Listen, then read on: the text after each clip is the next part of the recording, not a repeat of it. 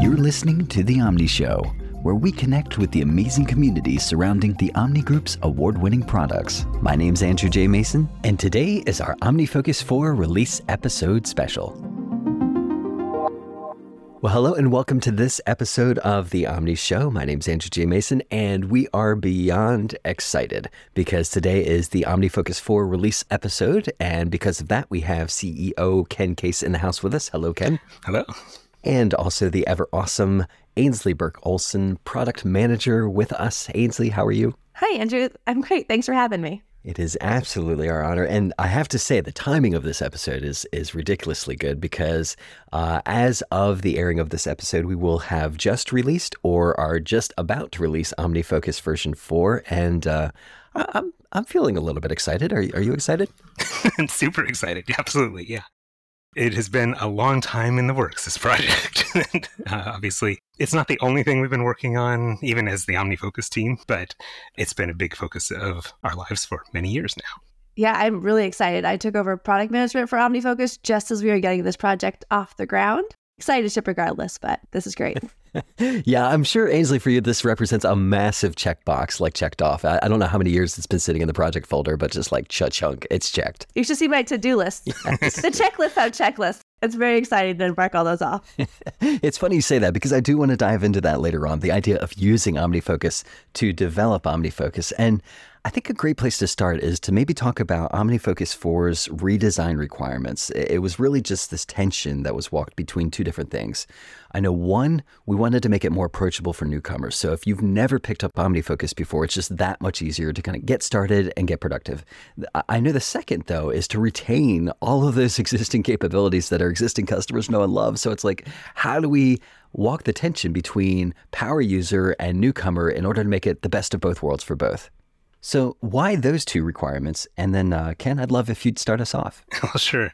We wanted to make OmniFocus much more approachable for new customers just because, of course, that makes it easier for people to use and get into and do everything else. And not only more approachable for new customers because it benefits people learning the software, but more approachable, I think, helps everyone. It even helps me, right? The easier it is to do something in the app, the easier it is for everyone, no matter how experienced they are.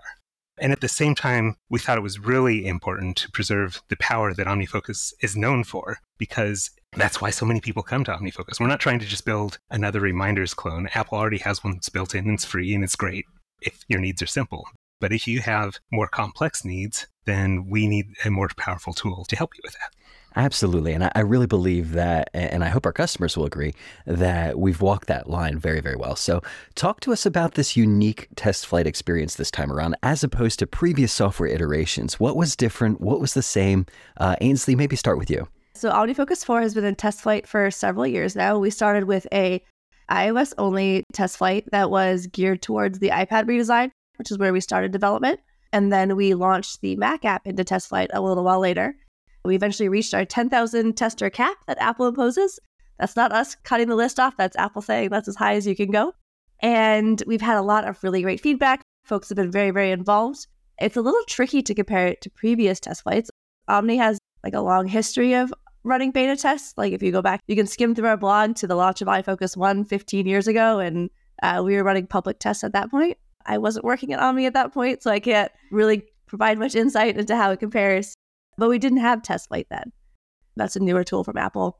And we several years ago, didn't necessarily have the same capabilities in test flight. Part of the change is that we didn't previously have these tools. I've previously run the OmniPlan Port test flight, which had a similar sort of open invite, but OmniPlan customers are project managers using OmniPlan in their like day-to-day business. And they're maybe a little bit less eager to run a beta build and give us the kind of feedback that our OmniFocus 4 customers are. So it's been really great to see people willing to install those beta builds and give them the full, here's my data, let's see how it works, and pretty enthusiastically tell us what does and doesn't work for them. Ken, I don't know if you want to add more context there. One of the interesting things around this release in general is that we are building this very complex app that has a rich history, 15 years of history already. We're rebuilding it in a new programming framework called SwiftUI that Apple released a few years back, right about the time we started this project. So we jumped on it right as SwiftUI was new and started adopting it and taking advantage of it. And what we've delivered now wasn't actually possible with SwiftUI where it was when we started a few years ago. So over time, as we hit the limits of what SwiftUI was capable of doing, then we would provide feedback to Apple, and then they would think about it. And often we wouldn't get changes until the next WWDC in June. All right, here are the improvements that take that feedback into account. And here's what we're doing to make it easier to scale SwiftUI up to the sort of app that we're building in OmniFocus. And so that process has been interesting, too, to go through over the past few years. And we've had now a few years of iteration with Apple that way, where the frameworks have improved and have let us do more in the app. And circling that all back around, as I mentioned, we ran the iOS and Mac test flight at the same time.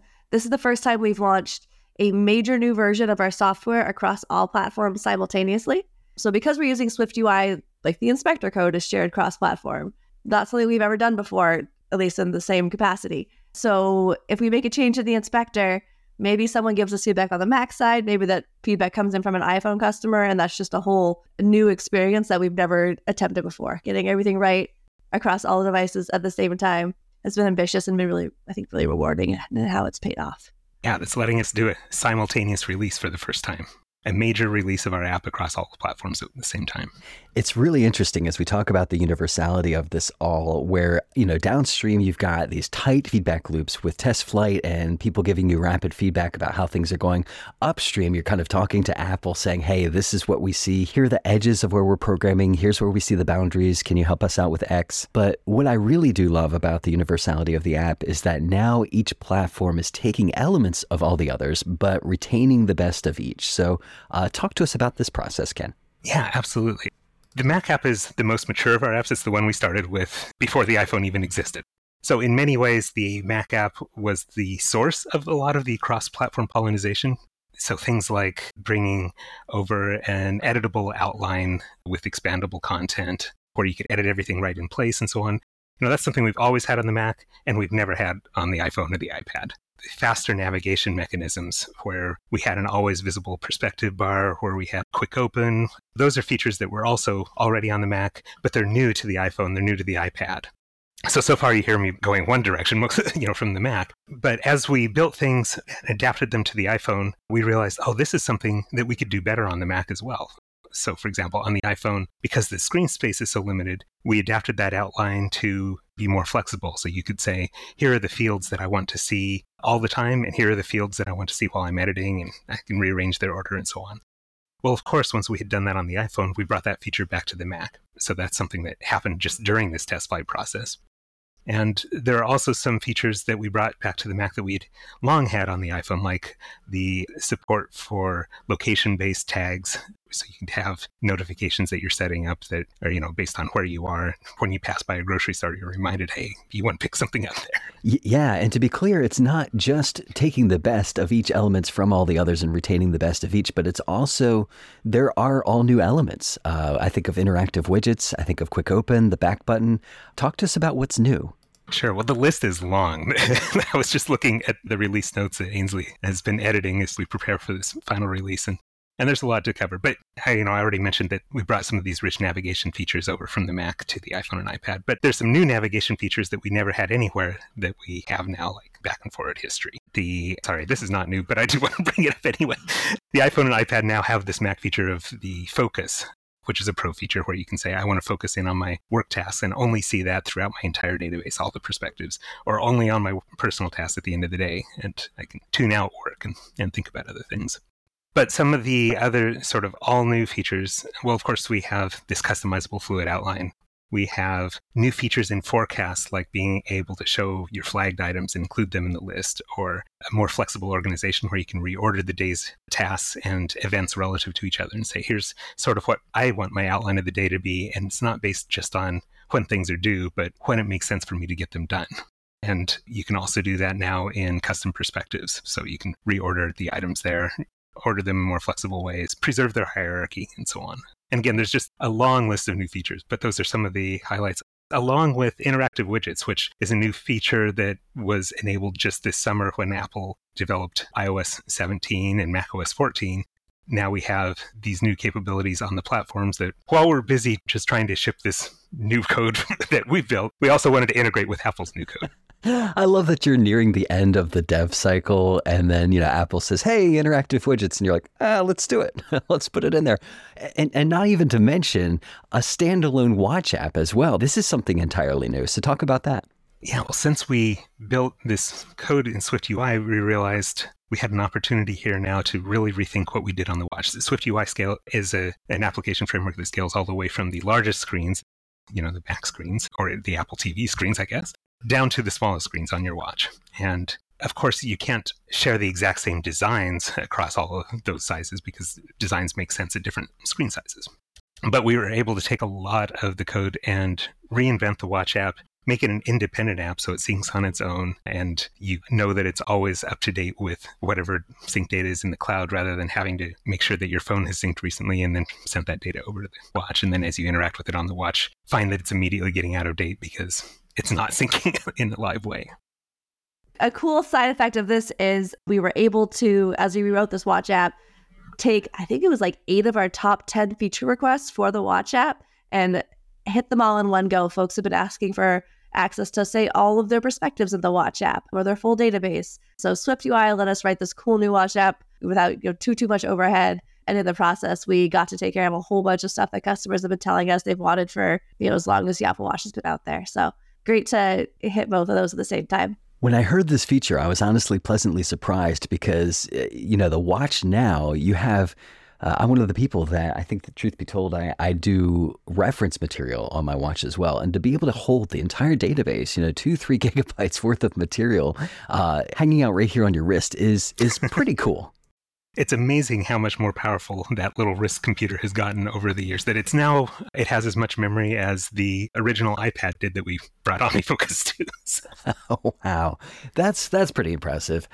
We have this phrase I've heard internally. Folks have been saying the phrase universal license, universal experience. And I know we've been kind of sharing that internally. What does that phrase mean to you, this consistent experience across all of Apple's platforms?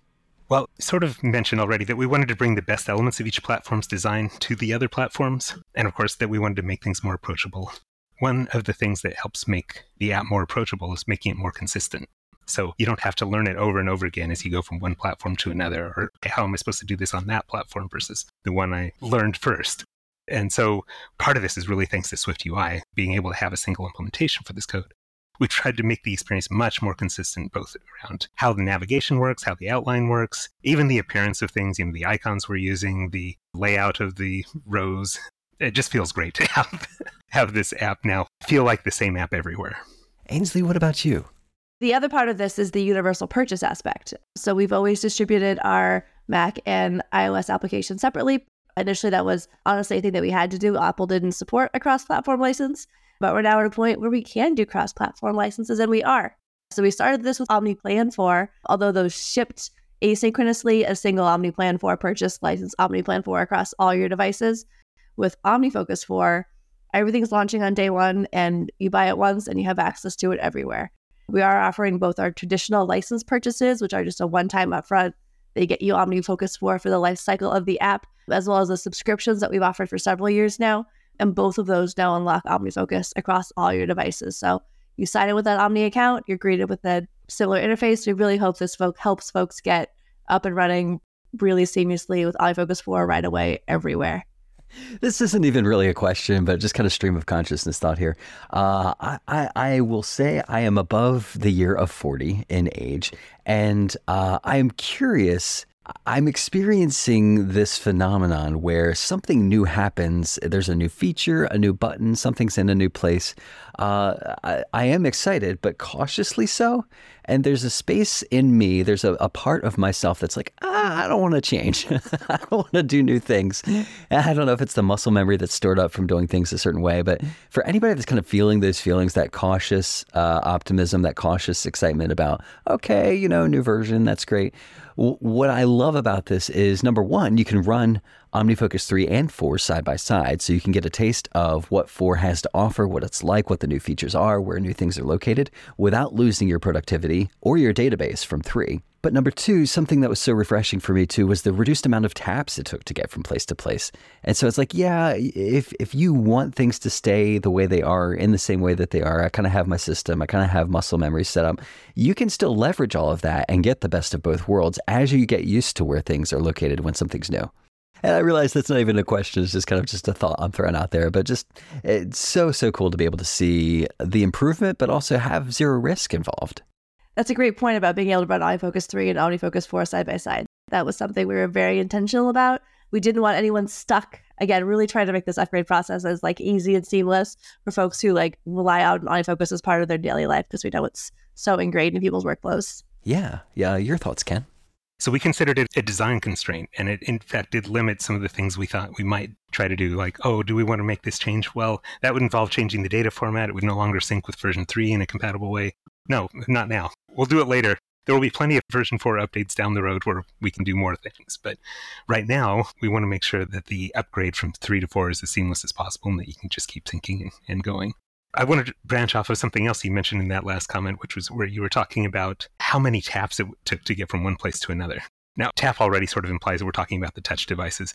The app where this was the worst was really on the iPhone, where when you would launch the app, you would go into a home screen that would show you a list of perspectives, and you might not even know what the perspectives were about yet. And you'd have to kind of hunt around, figure out which one you wanted to be in, what you wanted to add to as you were learning the app. But then even once you knew the app, whenever you wanted to get from one place to another, you would have to go back up to that home screen, then back down into the other place.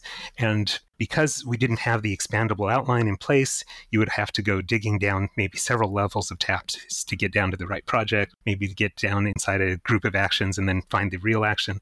And then if you actually wanted to edit that action, you would tap on it yet again to go to a detailed spectre screen, is what we'd call it, where all of those extra details would be in place.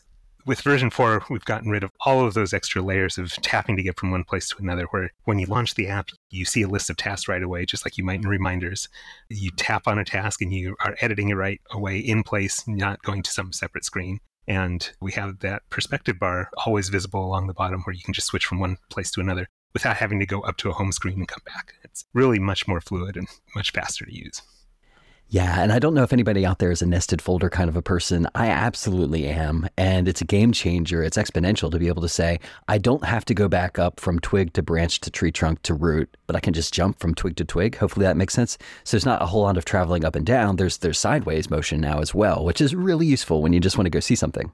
Some of these things build on each other too. Because we added the navigation history where you can go back to where you just came from, that meant it was no longer so costly to go from one place to another, right? In version 3, if you had a hypertext link in your notes that said, okay, well, take me to this other perspective or this other task, right? You can use copy as link to put one of those in your notes.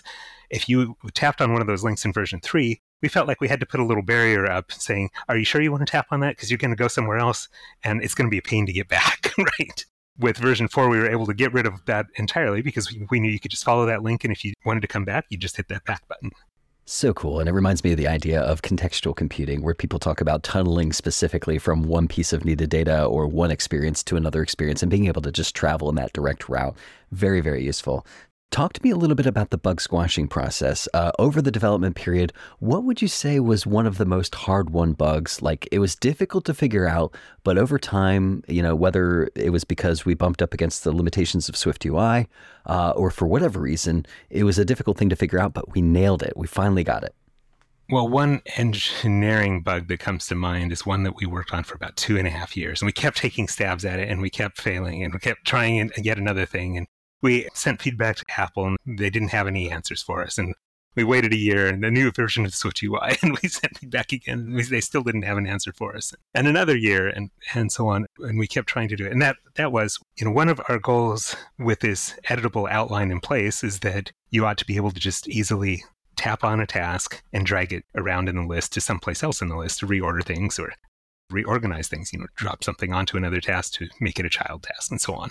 And all of that worked great if you were in a dedicated mode where all you did was drag and drop.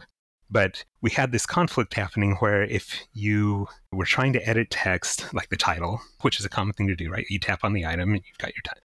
You tap on the title, we bring up the long press menu to give you a bunch of contextual menu items to say, like, oh, okay, do I want to, I don't know, share this task or whatever. But we wanted you to be able to drag out of that menu to start a drag and drop operation, because often, that long press menu could happen very quickly, especially if people had set their settings. There's an iPhone setting that says, how long is a long press? And it's under accessibility settings. And so some people would set that very fast because it would immediately let them bring up that menu and it felt more responsive to them. But then that got in the way of drag and drop because you couldn't drag out of that only if you started that tap on the title, which was, again, a natural place for people to want to tap. You could tap anywhere else in the row and it would be fine.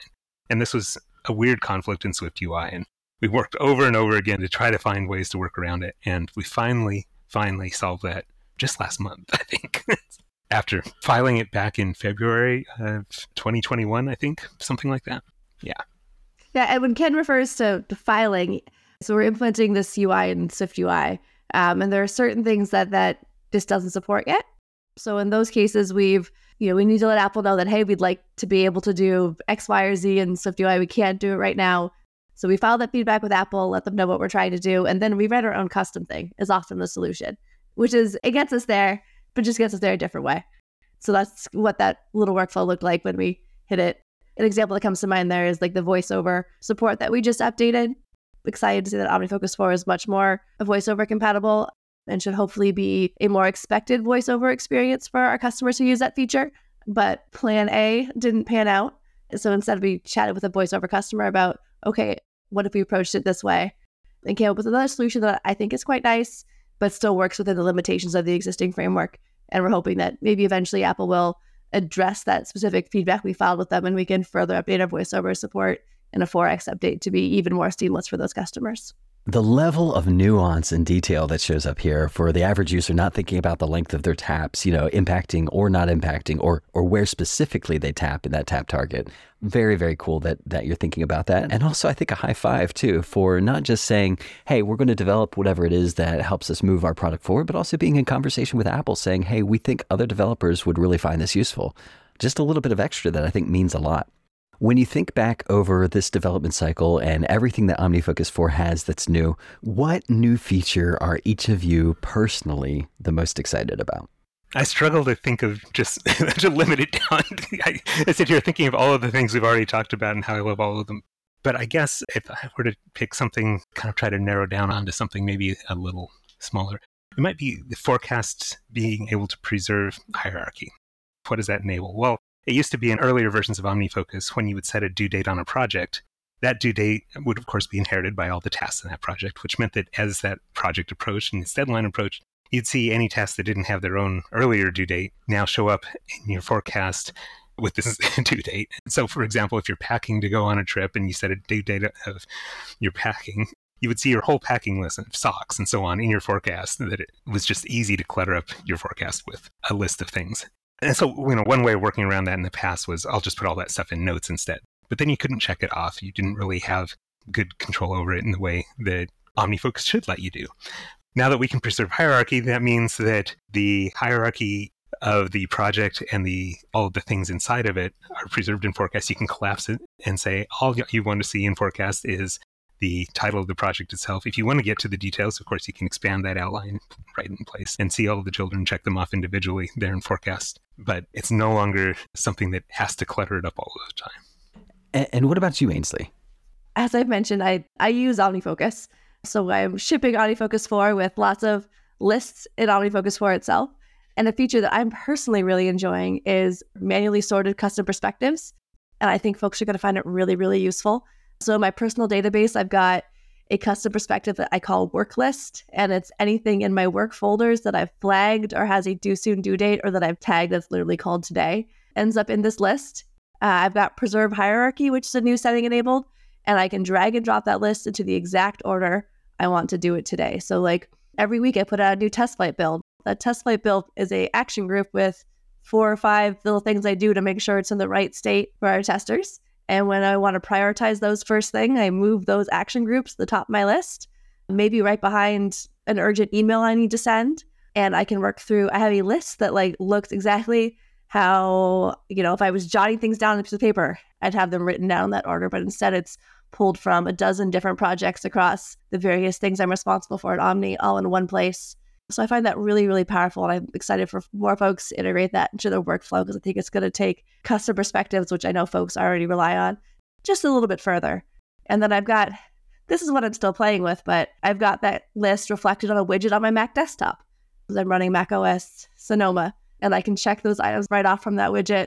I still keep my OmniFocus window open. I'm not quite ready to close it, but theoretically I could close that window and work directly from that widget without having to cross-reference the application. So that's kind of a 2-for-1 in features that I'm personally using and I'm quite excited about.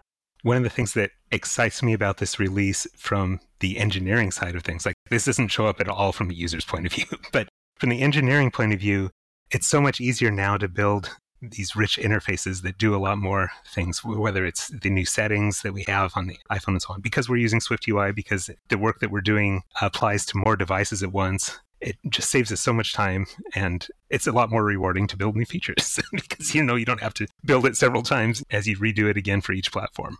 One thing we did is during this dev cycle, so we had these plans for making the app more approachable, using SwiftUI, these things. But then we also, every time someone emails us and says, hey, I'd like to do this in your software, we note that in our database, right? So we have 15 years of customers telling us, hey, Forecast is so powerful. I love it. Nobody else has it. But I really want to show flag tasks. Or I really want to be able to change the order. So it's very cool that we were able to take a look at those requests and address so many of them. Listen to people say, hey, this is how I'd like to use your software to make me even more productive. And with OmniFocus 4, we've been able to say, hey, let's do that.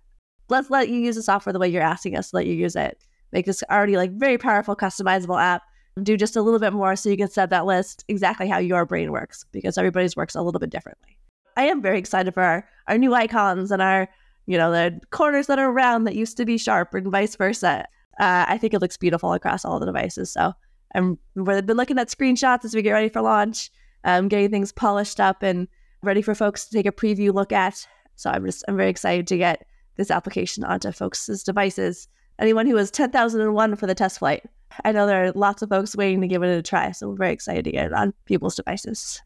I want to take this opportunity to thank everybody who was involved in the test flight.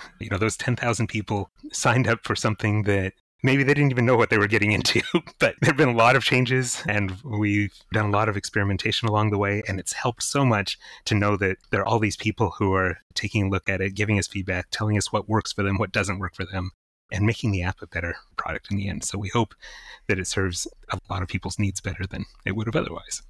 Yep. As you listen to this, I really want to encourage folks to take advantage of that free 2-week trial of OmniFocus 4.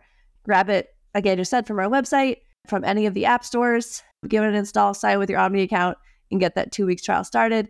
It can run side by side with OmniFocus 3. So if you're already set up with OmniFocus, there's no rush to giving OmniFocus 4 a try at the same time. And we really hope folks love it and share feedback with us as they have it, because this isn't the end of the line for OmniFocus 4. We're launching it. We've got lots of exciting stuff planned for the future. And we're excited to just keep making it a better app. And that is it. OmniFocus 4 is released, and omnigroup.com/OmniFocus or the App Store. Thanks to Ken and Ainsley for hanging out today. And thanks to all of you for listening. You can find us on Mastodon at The Omni Show at omnigroup.com. You can also find out everything that's happening with the Omni Group at omnigroup.com/blog.